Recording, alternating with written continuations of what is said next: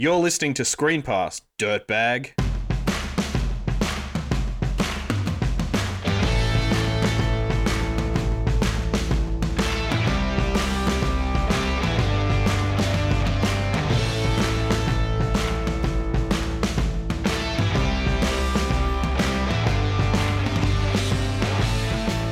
Welcome to Screen Pass, the show about football and popular culture. I'm Sheehan, and with me as always is a man who always checks under the podium before using it, Justin Barber. How you doing, man? I'm doing great, Sheehan. How you doing? I'm good. I'm excited to talk about our movie this week. I feel like this is perfectly in the wheelhouse for what we're trying to do here at 32-Bit. Me too. Yeah, me too. At first, I was a little bit hesitant on it. And once we started diving in, it was kind of great to go down memory lane and pull some of this stuff together.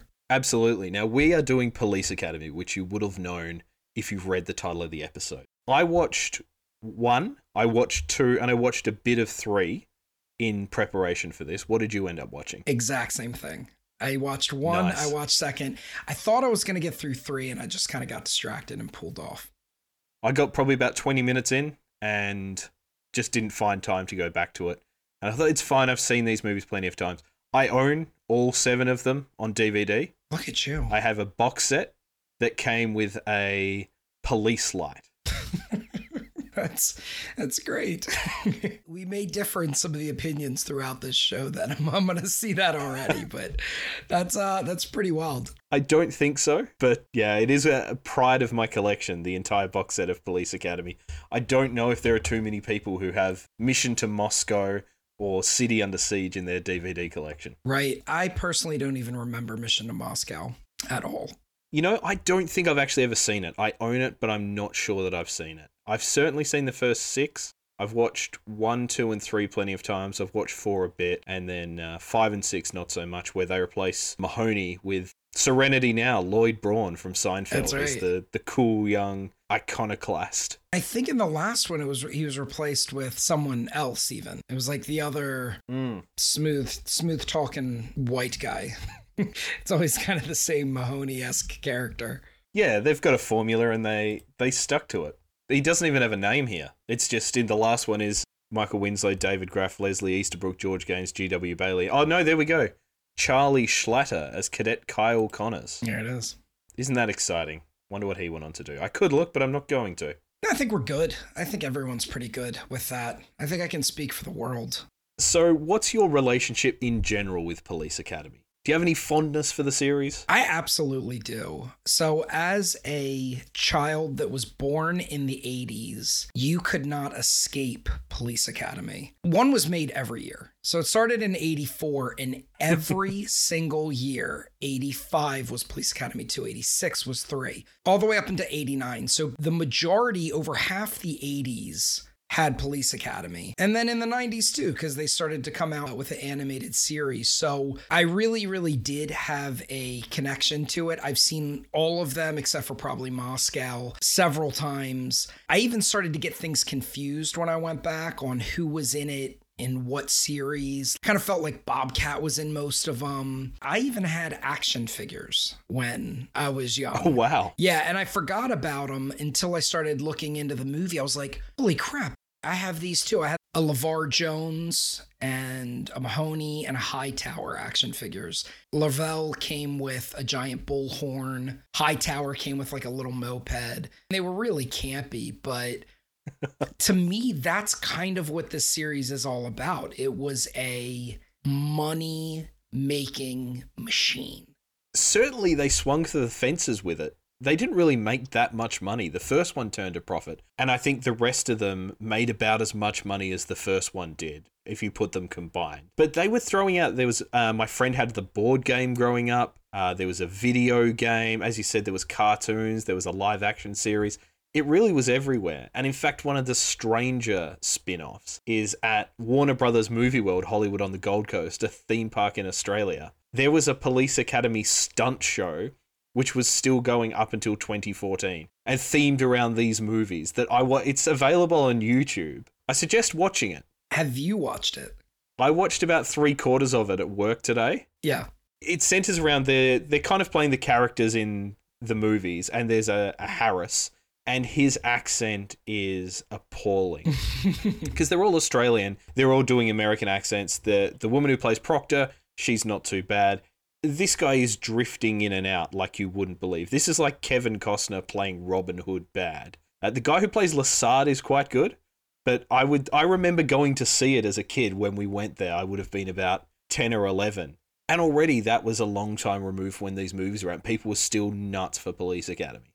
Yeah, it really did have a large impact. I mean, there was one every year. It was crazy. And a lot of the opinions, if you throw it out there, people will be like, oh, I like the first one. And then they kind of dismiss the rest. This is kind of like the stereotypical 80s movie or show. The 80s really were all about commodities, like whatever you could do with a commodity. Yep. It's like they didn't just make Ghostbusters. They made Ghostbusters into an animated series and multiple ones and lunchboxes and cartoons and toys and pajamas. It's like the same thing with Police Academy. It's the first one hit so hard. And then everyone was like, all right, let's ride this out for the next decade. And that's really what they did. It's strange as well, because this first one is R-rated. It's not a family film. We'll get into this. I don't think it's as raunchy as maybe some of the other blue comedies of the time. It's not like a Porky's or something like that, where it's just wall-to-wall tits and ass. Right. There's certainly a good amount of 80s long butt in this. There's certainly a good amount of boobs in this and blue humor. But this is not something that I can see kids latching onto.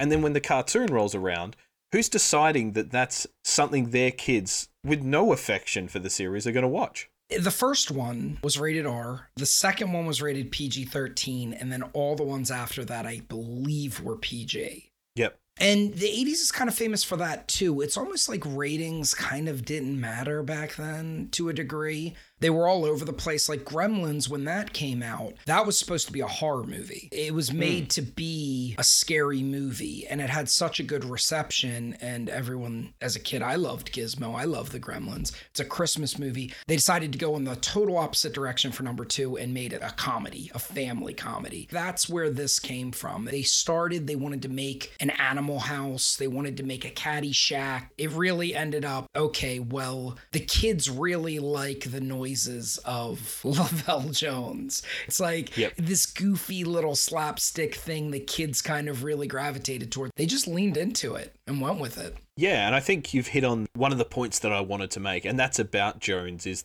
we're kind of jumping all over the place, but I think if you talk about the characters of Police Academy, I remember Mahoney, I remember Hightower, I remember the guy that makes the noises. Right.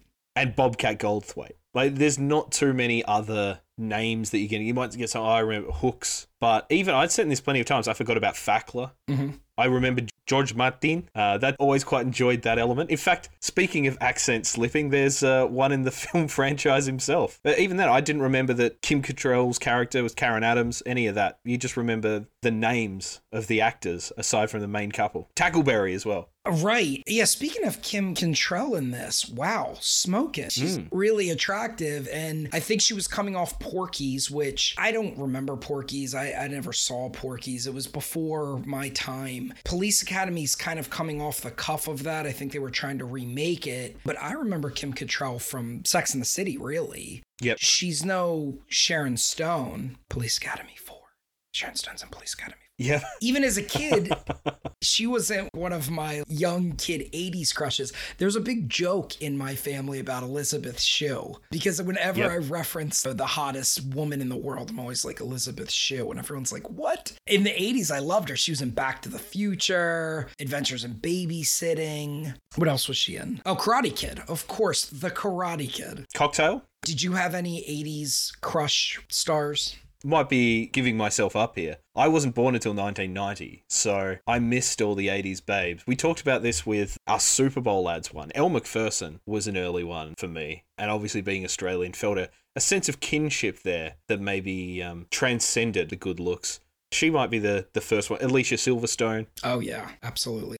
Certainly very early on. While we're in this sort of seedy underbelly, I feel like Sean Weatherly as Karen Adams in the third one is probably the pick of the police academy ladies in the early films. I could see that. I think she definitely had a good look, and she was kind of underrated as an actress. Kim Cattrall, she went on to do a lot of other stuff, and obviously Sharon Stone was probably the biggest of the female interests. They certainly cast that role well. There's the leggy blonde in all of them. It's Kirkland in the second one. You could say that's Leslie Easterbrook throughout as the kind of ball breaker Callahan. So they certainly knew what they were going for amongst the male audience. And as you said, the first one there's boobs. The second one, I think in the first scene on the beach, there's some boobs, and then after that, no more boobs. Just 80s long butt. Yeah, the first one had, and it definitely speaks to the time frame, just random boobs. They have a party on the beach, and there's a camera just showing like the bonfire, and then there's just ladies dancing in front of it, and they're topless, or one of them gets right in front of the camera and takes off her shirt. It's just really pointless, plot-driven boobs. Yeah. I've never really been to a party like that. Maybe the 80s were different. You've never been to a saxophone beach party with boobs and bonfire? That's how 80 this is. You've got a guy playing the saxophone. Yeah. It's like a bittersweet that I wasn't age appropriate for those type of parties. It's like, I kind of wish I could just go to one now. But if those were all the parties, I'd be like, what is going on here? This has to stop. Bring on the 90s. This was all mid-80s, or so I'm led to believe. And in fact, we've got a scene earlier as well, speaking of boobs, where Steve Guttenberg, Mahoney, is just watching women in the shower. Supposedly the hero of this franchise. In these early films, he is very much a sex pest. Lovable old Mahoney. He's just looking through the window, drinking a beer. Like, what kind of peeping Tom? How is this acceptable? He's not even trying to hide it. That's just Mahoney. And why don't they have curtains or some sort of blinds on these windows in the shower? I don't know, whatever. Anyone walking by on the sidewalk could look in to see the shower. Yeah, the first thing he does is when he gets to the academy, is he harasses Karen Thompson, Kim Cattrall's character. There's some harassment in the third one for sure with Karen Adams, Sean Weatherly. Yeah, he's watching women in the shower. And then, of course, Harris catches him and takes Mahoney's beer, has a sip. That's very of its time. You couldn't have that now in this sort of COVID world. You couldn't be drinking straight from other people's beer, and you certainly can't be watching women in the shower. That's information for all of you. If you're thinking about having a beer and looking through a neighbor's window, don't do it. That's highly inappropriate. And you can hear more of these tips in our other podcasts, Life Tips, to get you through the day. Not me too. So let's dive into this a bit more. But before we do, if you love the 80s, then you are going to love the show to be named later. That is Marcus Grant's love letter to all things weird from yesteryear. And if you love things being on beat, like the police officers in Police Academy, then make sure you never miss an episode of On Beat with Matty Kroll and Calvin Steezy A. Smith Domingo. That is an amazing name. And they get the inside scoop on all 32 NFL teams from the people in the know. To never miss an episode of those, make sure you are subscribed at YouTube and to 32-Bit on your favorite podcast platforms. We've also got lots of other great shows like It's a Vibe, Homebrew Your Own Beer, but they didn't fit my motif here. So the reason we're doing Police Academy tonight is because of Charles Aaron Bubba Smith Hightower. So popular was he during test screenings, they bumped him up to second on the bill. He's the second name up after Steve Guttenberg. He was the last actor hired. And I didn't realize there were people with the surname Hightower until Donta Hightower came into the NFL. Yeah, that's a good point. Obviously, he's super, super tall at 6 feet and 7 inches. So I thought Hightower was obviously just a play on his name, but he's a massive, massive man. So Bubba Smith is famous by playing football. He played defensive end and defensive tackle for the Baltimore Colts. So he was the number 1 pick in 1967 draft. Here we have a defensive end going number 1. I mean, the guy was an absolute stud. Massive. He did play a year for the Oakland Raiders after the Colts. He played a year for the Houston Oilers after the Raiders. But really, his time was spent from 67 to 72 on the Colts. Yep. He played with my favorite quarterback, Johnny Unitas, and they both left the Colts at the same time. Yeah, well, there's our connective tissue to a previous episode as well. The star of Gus, Johnny Unitas. And not only that, Bubba Smith was also in a TV show called Blue Thunder, which I think we're definitely going to have to track down, where he co-starred with Dick Butkus. Yeah, he co-starred with Dick Butkus. Bubba played Bubba Kelsey, and Dick Butkus played Ski Butkowski, who were members of Rolling Thunder, who appears to be a police helicopter. Also has Dana Carvey in it. That's interesting. Well, I'll even go a step further. In 1984, Bubba Smith did Miller Lite commercials, and he did one with Dick Butkus. Oh, wow. Yeah, God rest both their giant souls. No, Dick's still around. I think we killed him off every time we've brought him up so far. Yeah, so in this Miller Lite commercial, both Butkus and Bubba Smith were polo players. I guess it was the joke because I can't imagine a horse that would hold either of them. They were both in matching yellow polo shirts. And then they do their whole thing about Miller Lite being great beer. And Butkus says, tomorrow we're going to try water polo. And Smith's like, I sure hope those horses can swim. And the whole bar erupts in laughter. And both of them turn around and look at the bar, and everyone shuts up and puts their head down. Yeah, light tastes great, and it's got a third less calories than a regular beer. And it's less filling. And that's important, because tomorrow we're going to try our hand at water polo. Yeah, I sure hope those horses can swim. Me too. It was a legit funny commercial. You can see that. And obviously, Dick Butkus comes from our Gus podcast episode. He was a character in that. There's the connective tissues, our 7 degrees of separation. And even in that commercial, Bubba Smith towered over Dick Butkus. And Dick Butkus is huge. He's enormous. Yeah. So it just shows how large Bubba Smith was. Absolute man mountain. And in fact, they say after Hightower gets kicked out of the academy, if all the cops looked like him, there'd be no crime. Right. Exactly. So Bubba Smith, and this is the thing Hightower, I should say, and this is the thing I didn't quite understand, is Harris says to Mahoney, stop fucking around. You're ruining the chances of people who might make good cops. There is no one better at the academy than Hightower. He's clearly the best cop there.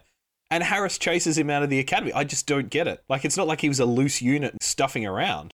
I think he's the first to go, which is ridiculous because he's huge. Like when they did the training drills, everyone's jumping over that wall. He just pushes the wall down. His whole shtick, and really, if I'm going to kind of do a commentary on the whole police academy, the negative of it is I really feel a lot of the characters were extremely one-sided or almost kind of shallow. Yep. And Bubba Smith, who is actually, I think he's actually a very good actor in some of the things I've seen. But in this, his basic premise was, I'm big. Like, that was really it. I'm big and I'm scary. As a police officer, I think that kind of works. Yeah, they don't ask him to do a lot. He has a couple of scenes, the super famous scene of him driving the car, or Mahoney teaching him to drive. He doesn't really have too many lines before that, except when he intimidates Blanks and Copeland after they make a racial slur. And we might get onto the number of slurs that are in this, because there's a lot of that wouldn't fly anymore. He stands up for Hooks. I remember watching the commentary of Police Academy, and Bubba Smith was talking about that scene where he stands up for Hooks and flips the car as his favorite thing that he ever did on film. He said there wasn't anything like it previously in films, and there's not been a lot of it since, and he was super proud that he stood up for someone who was being racially vilified. Of course, that is his downfall, and he ends up saving the day. The big florist, Hightower, comes in and is the hero of the piece and ends up back in the academy with a medal around his neck for bravery. Yeah, absolutely. That scene was good. And the whole premise of the movie is kind of a contradiction to itself. The concept of Police Academy in general is the Police Academy opened itself up to every type of person to be hired. Where I guess before you had to kind of be a certain fit. They specifically say in there genders and color in the commentary. Yep. They use that terminology. So essentially, and there's even like an opening scene where the guy's like, I remember when back in the day, everyone was the right height, the right weight, the right gender, and the right color, and they all had Johnsons. And it's like, that's right. My goodness. Does he say Johnson's as far as the eye can see? And you get Lassard, which I think is one of his great lines is, and what a wonderful sight it was. Back in the old days, there were Johnsons as far as the eye could see. And what a lovely sight it was. I think it was also a play on that. They were commenting, I think, also on how ridiculous those standards were at the same time. Yep. Now, in our lifetime, everything's always been open. They're female cops, and it didn't matter what race or gender you are. Yes. Gender and racial inequality are a thing of the past here in 2022. The commentary on it was pretty good.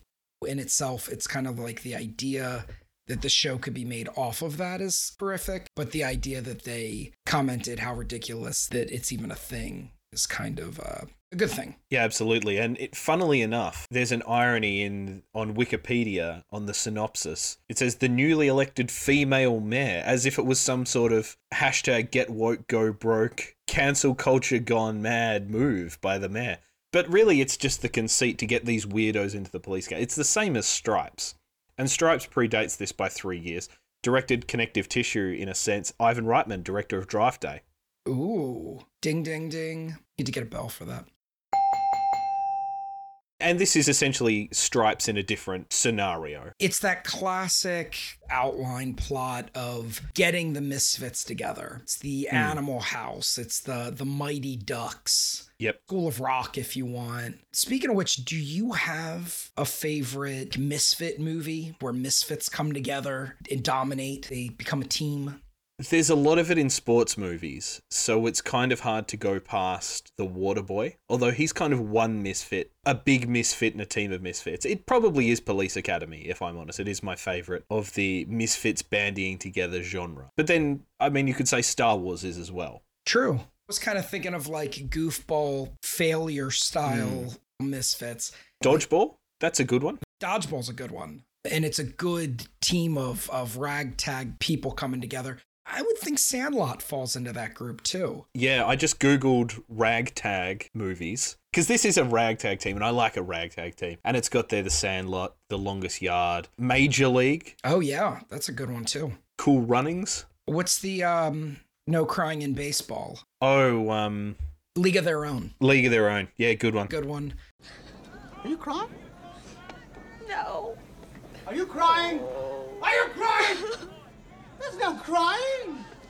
There's no crying in baseball. If I have to pick one, best well-rounded one I would say is Sandlot. Everyone can kind of relate to that. Well, not everyone, but I remember playing just with kids from the neighborhood. You know, you're just playing in a random field. I mean, they even had a baseball diamond. A lot of times we didn't. It's just a cool coming-of-age story. So that's kind of a good one. If I'm going comedy, probably Dodgeball. One of my favorite. Well, actually, is this a ragtag bunch film? Inglourious Bastards. Oh, that's an excellent one. Yeah, I suppose you could put that on there. Although they're all very cool. They are cool. They're all super cool. Phenomenal movie. Yeah, for sure. It's a little bit ragtag. It's certainly, you could say The Wizard of Oz is a ragtag film as well. Yeah, sure. X-Men, that's a bit ragtag. It's not quite schmoes against pros. Yeah. But I do like a ragtag film. Yeah. The Great Escape, there's a good old school one. Sure. And the 80s was really good at that. It was always the nerds against Revenge of the Nerds, right? I mean, that's a classic example. It's always the nerds against the cool people, or the rich against the poor people, or that was really a reoccurring theme. One thing that I feel that the Police Academy movies in general lacked was a lot of those movies were about unity and the team coming together to do something. I really feel like the Police Academy movies were siloed characters. Sure, they were together, but really outside of Hightower defending Hooks, there wasn't really much unity. Yeah. Quite a few people come to Mahoney with a problem and he helps them with their problem. A lot of 80s comedies, particularly early part of the 80s, are sort of vignettes. Like Caddyshack is sort of loosely tied together vignettes. This is loosely tied together vignettes. I had a third example, which escapes me. That's a loosely tied together collection of vignettes. It's my favorite one. Where there is kind of... there is an underlying plot of sorts, but basically it's you go from setup to setup. It's a big screen sketch comedy. Yeah. And we get a bit of that with... Hightower comes to him with a problem. Tackleberry comes to him with a couple of problems, particularly in the second one, where Tackleberry goes to Mahoney because he's a virgin. I'm inexperienced in matters of a romantic nature. Tack, you've been with women before. Well, I've Well, you've had one woman before. Well, not really. Come on, I've seen you walking in with girls. Well, to be precise, come on. You're 28 years old. You're a man of the world. What are you... Mahoney, I'm a virgin. You people go about your business or I'll crack some heads.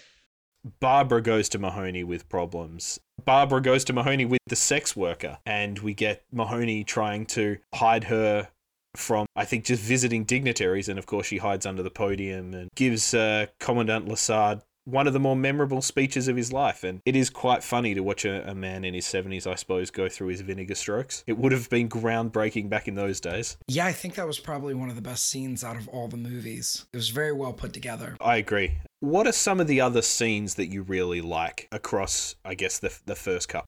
Well, I think that might have been one of my favorite. I will say this. I like a lot of, when I was a kid, I was a big fan of the Michael Winslow, the guy who does the sounds. I respect what he's able to do with it, even to this day. Like, I thought it was pretty cool. Have you seen his History of the Typewriter movie? I haven't. It's certainly a movie that I've seen, and he basically does the noises of typing on different typewriters through the ages. Wow. And it's just that. His skill is awesome, and that's how he got cast. He was doing stand-up for, I believe, the casting director or someone was out there, and the sound died, and he went down and he got a megaphone. Now, this was probably part of his act, but he got a megaphone, and then he did the whole thing through a megaphone. And they basically were like, we're going to grab you and put you in this film.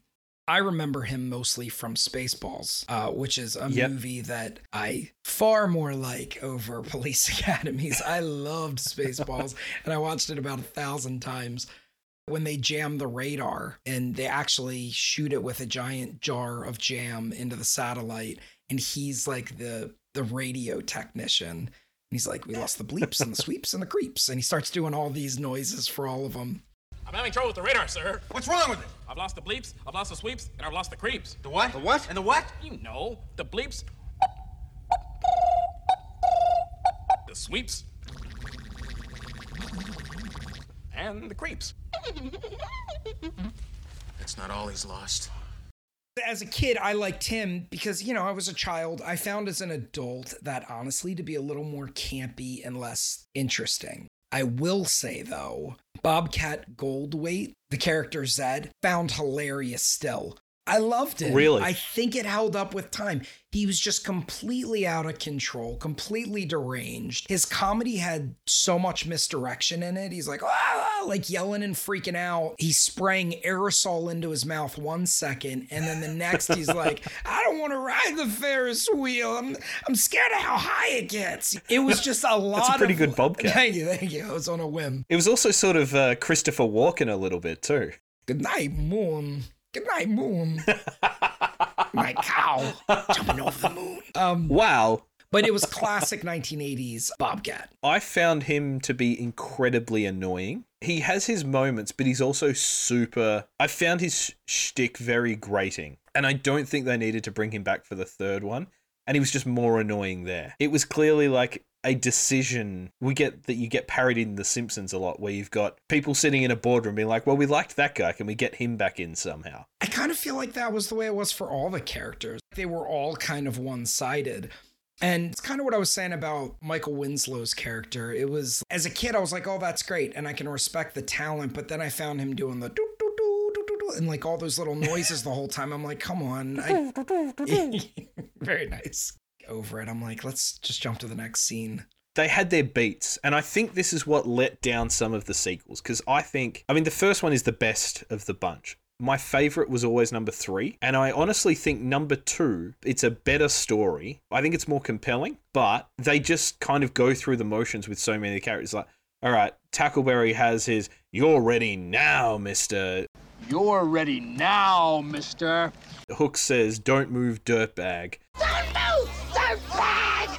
Jones does his noises. Hightower doesn't have much to do at all in the second one. He's kind of just there. He's just big. It's really a Mahoney movie. Right. It just didn't have too much depth to it. Commandant Lassard was probably one of my favorite characters too. Yep. He was described by the creators as permanently out to lunch. A character that has the least idea of what's going on and somehow saves the day. And I really like that.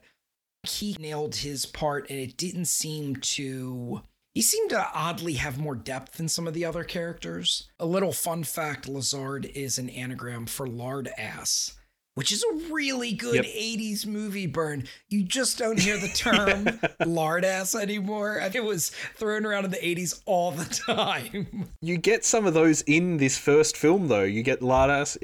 Obviously, dirtbag is one that comes up all the time in the series. First up, Mahoney gets called dickhead, which I think is still going around now. And then he goes from dickhead, which is, let's say, in the adult realm of swearing and cursing, to butt breath, which is something 5 or 6 year old might come up with. The guy with the toupee at the start calls him butt breath. And Mahoney, not Mahomie. He's my homie. Rightfully offended. Hang on, let me get off track. Should Patrick Mahomes change his name to Patrick Mahoney? Absolutely, he should. I totally agree. Yeah, I think he's rightfully offended because it's such a bad burn. Yeah, throughout the show, the scale of insults are like that. Maybe that was just the 80s. Maybe that was the way it was. Maybe we could bring back butt breath as an insult. I quite like from Teen Wolf when he has the shirt that says, "What are you looking at, dick nose?" That's quite good. I always found that funny. Never caught on as an insult, but pretty solid. Before we move on to covering just the rest of the franchise here, we've talked about Tackleberry playing the sax, which is fantastic, ladies. I'm Gonna Be Somebody, which is the final, it's the song at the end of the movie as they're all walking past saluting. I was listening to that when you came on, we started recording. That is an absolute banger of a song. And in an era where there are great songs attached to movies, like I'm All Right with Caddyshack and some of those ones, I feel like I'm Gonna Be Somebody doesn't get the right amount of love that maybe it should.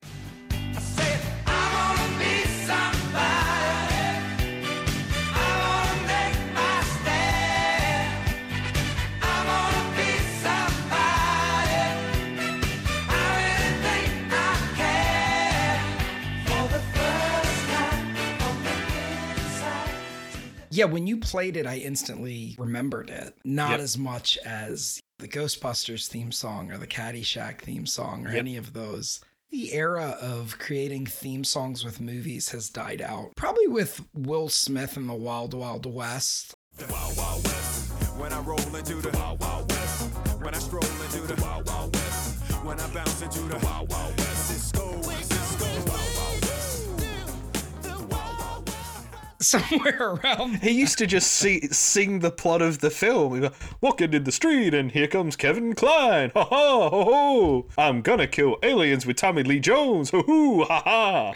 Yeah, absolutely. I totally agree. And in fact, we could get totally sidetracked with this. The 80s and 90s had some quality, often unrelated to the plot, songs. You've got How Do I Live Without You from Con Air.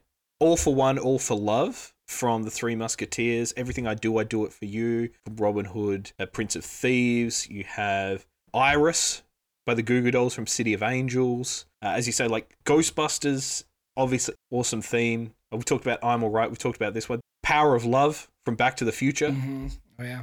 You don't really have, even like My Heart Will Go On, sneaky good song. Yeah. Danger Zone, Top Gun. Oh, Take My Breath Away too. Top Gun just had a good soundtrack, really. Absolutely. I think we're missing some of that these days. Or maybe, maybe we're just not in the frame for these songs that are attached to movies. Let me throw this out here. When Police Academy came out, the first one made $81 million, right? Roger Ebert gave it 0 stars. I get that. Yeah, but it made $81 million. It was #1 in the box office for 5 weeks. And it was kind of shocking to me. And I was like, well, what else was going on in that year, 1984? You know the movies that came out in 1984? Beverly Hills Cop, Ghostbusters, Indiana Jones and the Temple of Doom, Gremlins, then Police Academy, then Footloose.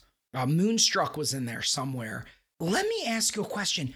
All those movies, they're all blockbuster classic movies. Do movies just suck today?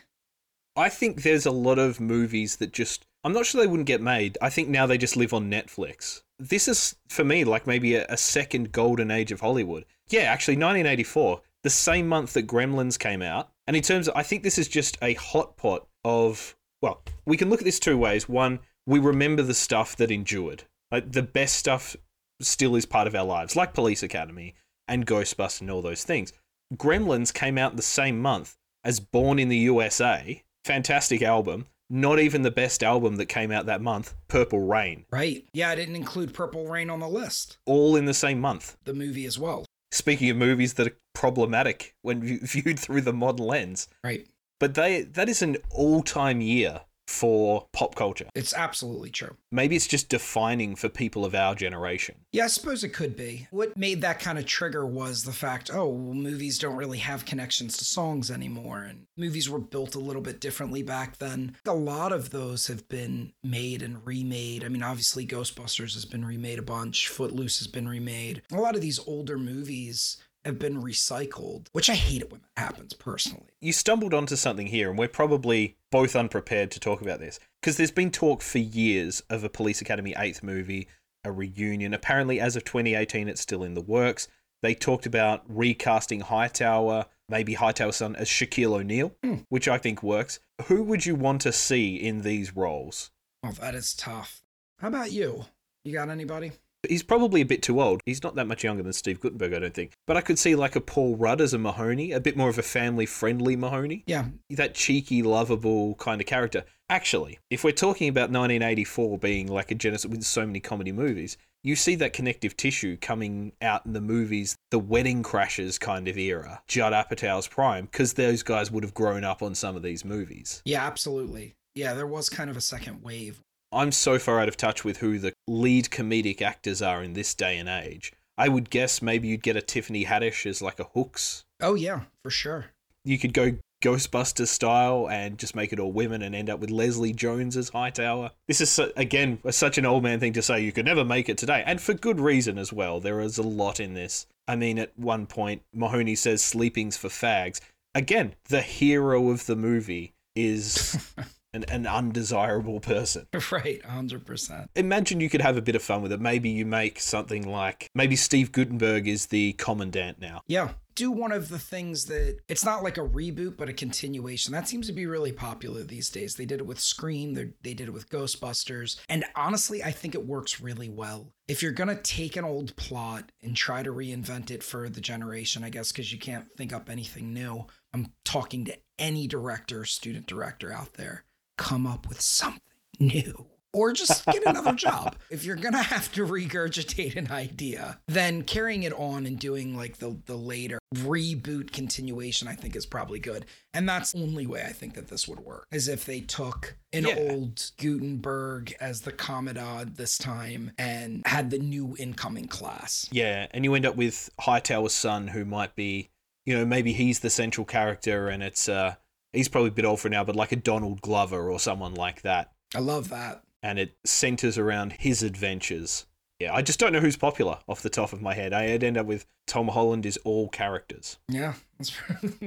Chalamet. Except for Zendaya. Yep. Zendaya is Zed. Zoe Kravitz. We've talked about characters being one note, and that's certainly that thing it is one note throughout. In the same sense as a Kim Cattrall in Sex and the City, there's another character in Police Academy who we'd be remiss not to mention. And that is the Blue Oyster Bar. Again, a joke that just exists because gay people are funny. And they keep that sound note, the sound drop of do-do-do-do-do-do.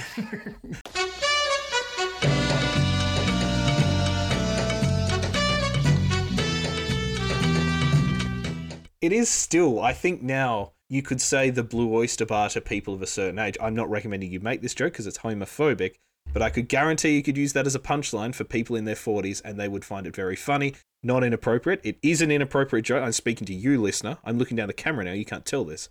This is an audio medium. Yes. Do not make this joke. But if you were, people would find that funny if they were of a certain age. His eyes were very, very narrow. He was pointing directly at the camera. The Blue Oyster Bar does show up a bunch of times. I think it may be 8 times across the first 3-4 movies. If you're unfamiliar, that is the stereotypical leather gay bar that the sort of villains of the film tend to end up in. We see a brawl in there in the second one that Hightower breaks up. Proctor ends up in there a couple of times. Blanks and Copeland end up in there a couple of times. It's one of the only repeat jokes, besides the characters one-liners. Yep. Tackleberry constantly shooting things with a gun too big and shooting things he shouldn't. So these kind of things are repeat jokes, but this is really the only kind of callback that they do in all the movies. The first one, he told the antagonist, goofy, doofy recruits that were working for Harris, that that's where the party was, and they roll in. What I did kind of like, in a sense, is they just forced them to dance every time that they went in there. And they did have professional dancers, so they danced like like they were forcing these guys to like do the tango every time they came in. And that was the premise of the joke. So again, not one that you want to bring up with your friends or family. Not appropriate. Entirely inappropriate. Highly inappropriate. Well, the first one, it's a 2-layer joke because they go in there, you get the do-do-do-do-do-do. And they force them to dance the tango, and then at the end it cuts back, and it's "Will you still love me tomorrow?" And both Blanks and Copeland are sort of cuddled up on these large leather-bound gay men, really having a good time. But again, inappropriate joke in today's lens, but you know that's the humor of it. Yeah. Let's talk about the first film, Draft Style, first. Where is that as an isolated property on our draft scale?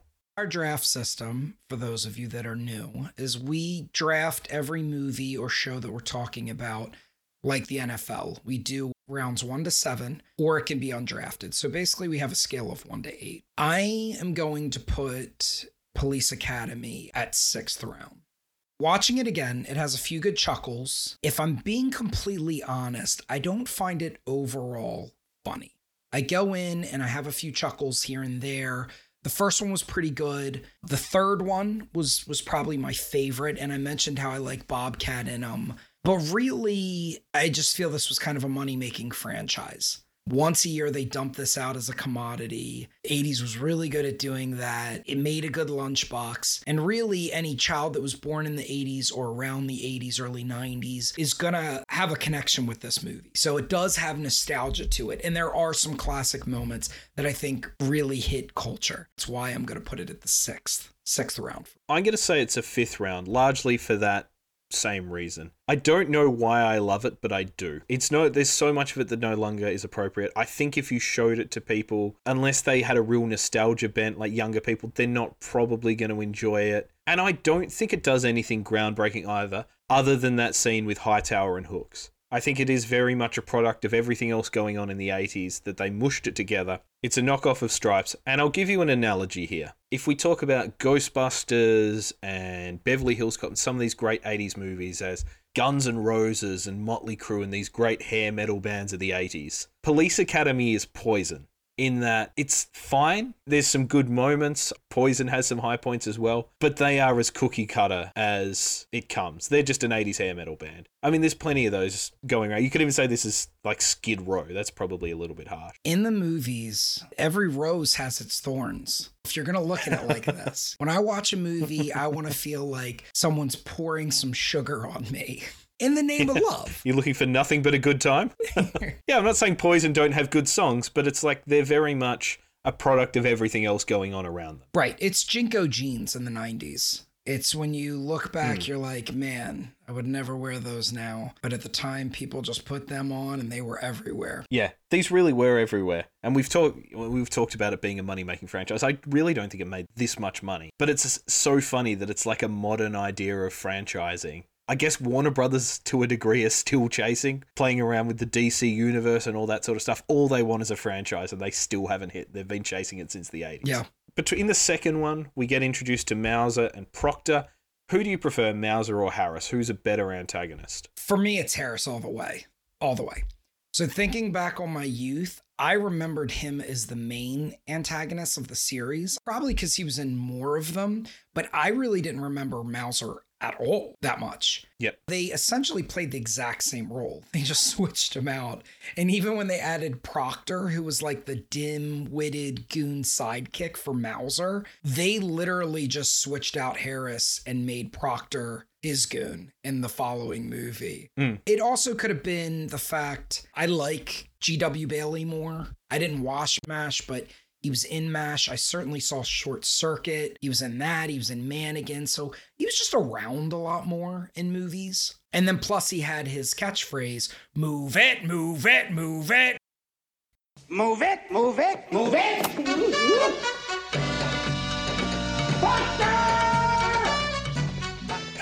That kind of stuck with me. I agree. It's Harris for me as well. I really like G.W. Bailey. I think he's far more compelling. I do think the pranks they pull on Mauser are better. Gluing his hands to his hair. I think in the third one, they put like hair remover all over him. He ends up in a wig. Mauser I find less compelling. Proctor really annoys me as well. Oh yeah, he's awful. I prefer Blanks and Copeland, the two kind of dim-witted duo in the first one, to Proctor for sure. And in fact, Blanks and Copeland are back in the third one. Yeah, Mauser's alright. I used to work for a guy who looked like Mauser, which I found tremendously funny. He was a real arsehole, so I don't mind calling him out. He and his wife. He used to tell us they never had kids and instead trained birds to ride skateboards. Again, he would have loved Police Academy because he had horribly antiquated views on the LGBTQI+ community. The one redeeming quality I think Mauser has is the way he spells out his name when he's first introduced. M as in man, A-U, S as in Sam, E-R.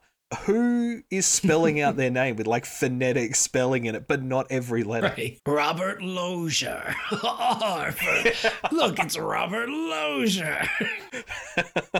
It's the only other one I could think of. But yeah, it's Harris all the way for me as well. And I think that shows that Mauser's in 2 films and Harris is kind of around for everything from 4 onwards. Are there any moments we've talked about? I think 2 is a better film. I quite like Mahoney.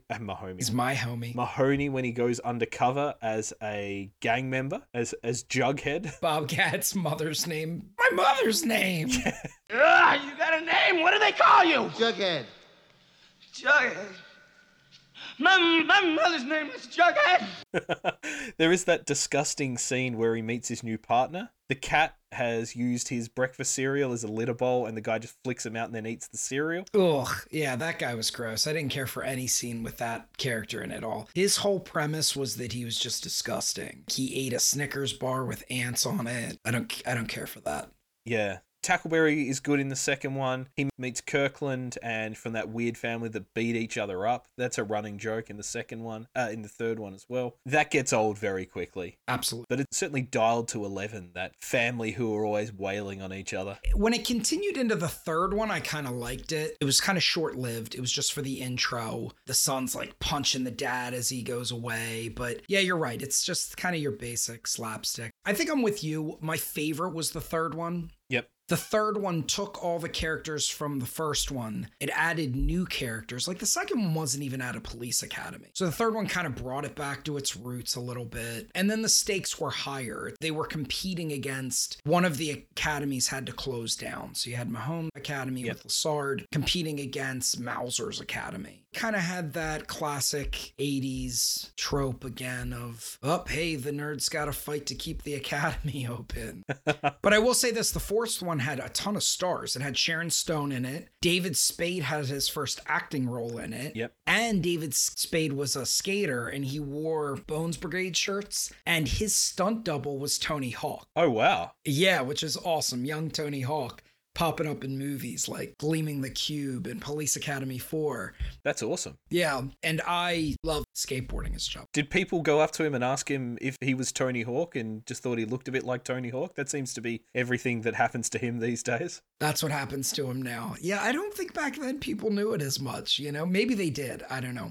Maybe they're asking if he was David Spade. Because that was his first movie out there, but he was connected with Saturday Night Live. I'm not sure if he was in SNL before that movie or not. I would think afterwards, SNL, right? After, yep. Because I remember him from what I like to call the golden era of SNL. David Spade, Mike Myers, and Will Ferrell was still there, and all those guys. It was a good time. Yeah, the early 90s. Certainly the golden era, as far as I'm concerned. The third one, has one of the quotes that I found I used quite a bit in an old job, and in fact from the man himself, Bubba Smith Hightower, when they are doing the training exercise where they need to throw the smoke grenade through the window, and Hightower just pegs it and it goes through the door. And I think it's either Blanks or Copeland says, "Nice throw, Hightower." And he turns around and he goes, "Went in, didn't it?"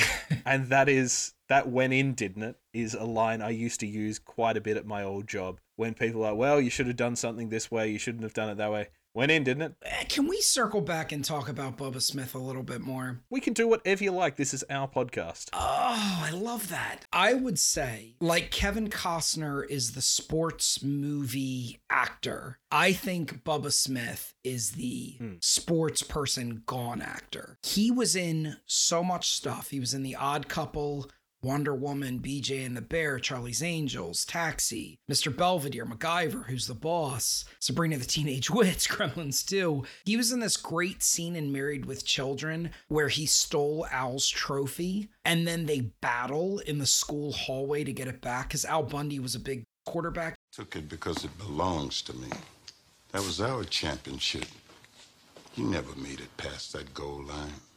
I dropped you like third period French. Your knee was down. Was not? Was to. Was not? Was to. Not to. Not to. Wait a second, what were we talking about? If you have a chance, watch it. It's actually good acting from Bubba Smith, as opposed to the Police Academy where he just gets these one-liners, "Look at me, I'm huge." He really was all over the 80s and 90s as an actor. He's certainly the best actor of all the former footballers we've seen so far. We haven't really seen too many. We've seen Johnny Yu and we've seen Dick Butkus. I quite like Hightower. He's got a very compelling energy to him. What about Rob Gronkowski? No, he was terrible. Terrible. He was absolutely terrible. You're absolutely right. And another little connective thing for the 7 Degrees of Separation is he also made appearance in Family Matters, which we know from our Gus episode. Don Knotts made a guest appearance as Barney Fife in Family Matters, which ties Gus and TGIF together from our Friends episode. Wow, that is very impressive. Yeah. Oh, yeah. We're going wild with the 7 Degrees. Bubba Smith, are you aware that he did an aerobics video in 1985? I did not know that. Oh, well, you're in for, I don't know if I want to say a treat. It's as entertaining as it is jarring. The aerobics video is called Until It Hurts, and he's in the center of the room. We're talking mid-80s, huge, towering over everyone. He's wearing spandex, which is primarily just the leggings, but he has these tiny, less than an inch straps, like suspenders that go over his shoulder, and he's doing a workout. It's an 80s workout video, so they hadn't quite perfected how these aerobic videos go, so everyone's caked in makeup, but they're still all screaming and struggling. They're covered in sweat, and when they're done doing their push-ups, they all collapse like they're in a boot camp. But remember, in order to get to it, you've got to go through it. I love you and welcome to Until It Hurts.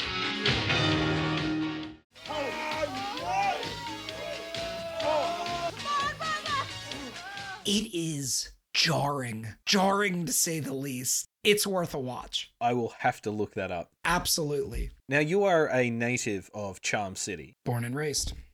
On Bubba Smith's Wikipedia page here, it says he was the longtime spokesman of Baltimore area law firm Cohen, Snyder, Eisenberg, Katzenberg. Do you remember Bubba Smith doing these commercials, and how does he compare to Peter Griffin doing the ad for Wilkins, Hyundai, and Subaru? I do remember. I remember especially the law firms. They've all changed names since then. People have dropped off and joined, but I vaguely remember Bubba Smith in local commercials. He would pop up from time to time. He's a hometown hero. I like that.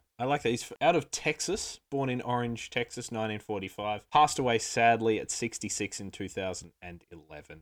Rest in peace, Bubba. Unfortunately, he was diagnosed with an acute drug intoxication, amphetamine, which at the time was used, I don't know if they still use it, but it was used for weight loss, but it increased your heart rate and your blood pressure. They said that his heart was twice the size of a normal heart. Makes sense, because he was twice the size of a normal man. Yeah, and he just had a lot of love. Just a lot of love, Bubba Smith. Retrospectively, they diagnosed him with CTE. Yeah, I think it's basically hard to get out of the game without it, sadly. Right. And especially back then, they certainly didn't have the equipment that they even have now. And we hear about players having this all the time. So they think that that really had the biggest effect. I think he was in stage 3 of 4 of the brain as it goes through that. So it's a nice happy note to. Yeah. I didn't want to end it on such a sad note, but it really just kind of points out some of the issues with CTE. He was a good man. Everyone kind of looks back at him fondly.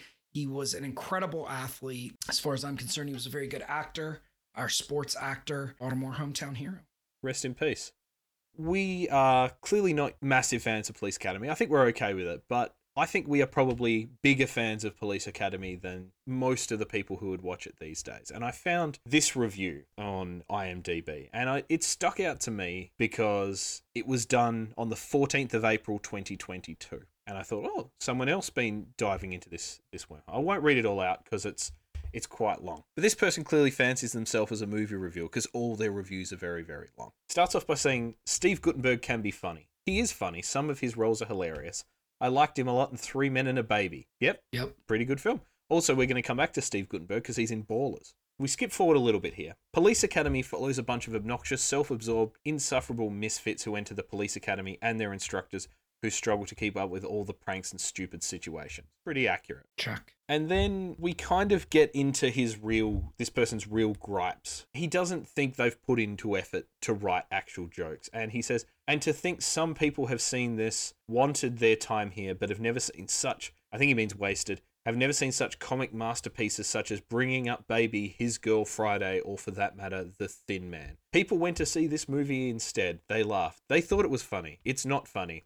No. The movie sucks. The screenplay is terrible. Not a single situation is well written. The direction from Hugh Wilson is awful. There is no direction. All of it is really just a collection of stupid gags disguised as a direction piece. Bloated doesn't begin to describe the mess. The performance is even worse. G.W. Bailey's the captain is absolutely awful. He's unwatchable. And then there's a certain joy when he's off screen. Oh my. But just when you think you're safe, Guttenberg appears and is talentless in this. Kim Cattrall is also bad.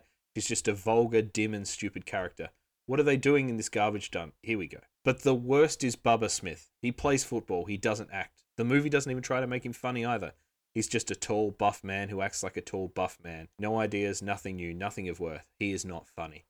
This is a fairly harsh review. Would like to find that person. Like to hit them. I'm not going to tell you who it was because everyone is entitled to their opinion. There's some I do agree with that. I don't agree with the Bubba Smith. I don't think that there was a problem with, look, he's not a born actor. He's a born football player. Moments down the road where he had more of an opportunity to do speaking lines and stuff, I think he did actually very well with them. Obviously he's not winning any Academy Awards here, but the Police Academy really didn't give him that opportunity. And I actually think that Harris was one of the better actors and written characters in this. Yeah, they're all fine. No, there's no three-dimensional characters. Mahoney goes through a bit of growth. I guess Hightower does too. Hooks does, in fact. Actually, all of the kind of central cast in this one go through a bit of growth. They just don't in any of the future movies. Right. Even Sweet Chuck. We haven't really talked about him. He's so annoying. So annoying. I agree. That we can definitely agree with. Another SNL alum, Tim Kazurinsky. He didn't last very long. I think we should wrap up unless you have any other further thoughts about Police Academy. I'm going to leave you with a fun little fact if you don't. I do not. Let's wrap it. So around the time I was big into Police Academy, the height of Police Academy, I was also big into NFL Street. I think it might have been NFL Street 2. And in my creator team, I created Police Academy, the characters, as my NFL Street team. And I had Mahoney as the quarterback. I had Bubba Smith on the defensive line, Hightower on the defensive line. I think Fackler was a wide receiver. Jones was a running back. Harris was a middle linebacker. Absolutely awesome. I remembered that when we were doing this, and I wish that I had all of this stuff because this is how into it I was. I created Police Academy in a video game, and that was my creator team. That is truly amazing. I wish I could see it too. I know, right? I love it. I think that'd be great. Me too. Barbara was an offensive lineman. We only really see him in this one. That's great. I think George Martin might have been a wide receiver. I'm sure we'll come back to the NFL Street series. I thought you might enjoy that as a fun little capper for this Police Academy episode. So if we've covered everything you absolutely want to talk about for Police Academy, why don't you tell the good people where they can find you? So you can find me on Twitter at Justin_B if you want to just rap or chat.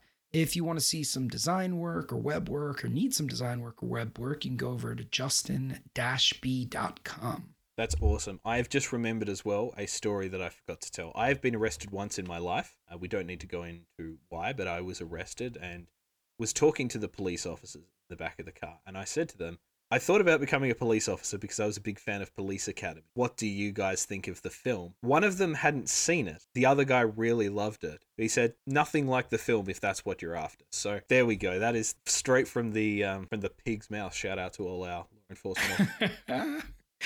I probably could have guessed that it was nothing like the film. You're just trying to make conversation at the time. Sitting in the back of a squad car. Yeah, definitely a way to lighten the mood for sure. They were two very nice officers, and thankfully nothing came of that arrest. But if you want to get in touch with me and talk to the criminal genius there, you can reach out on Twitter. I am at @SheAndSolo. You can follow the podcast at Screen You Later on Instagram. You can get in touch with the show at screenyoulater@gmail.com. Ask us anything, send us recommendations. We will probably read it out on the show. As you guess, we don't have a hell of a lot of content. So Justin, get us out of here. Screen you later, dirtbag!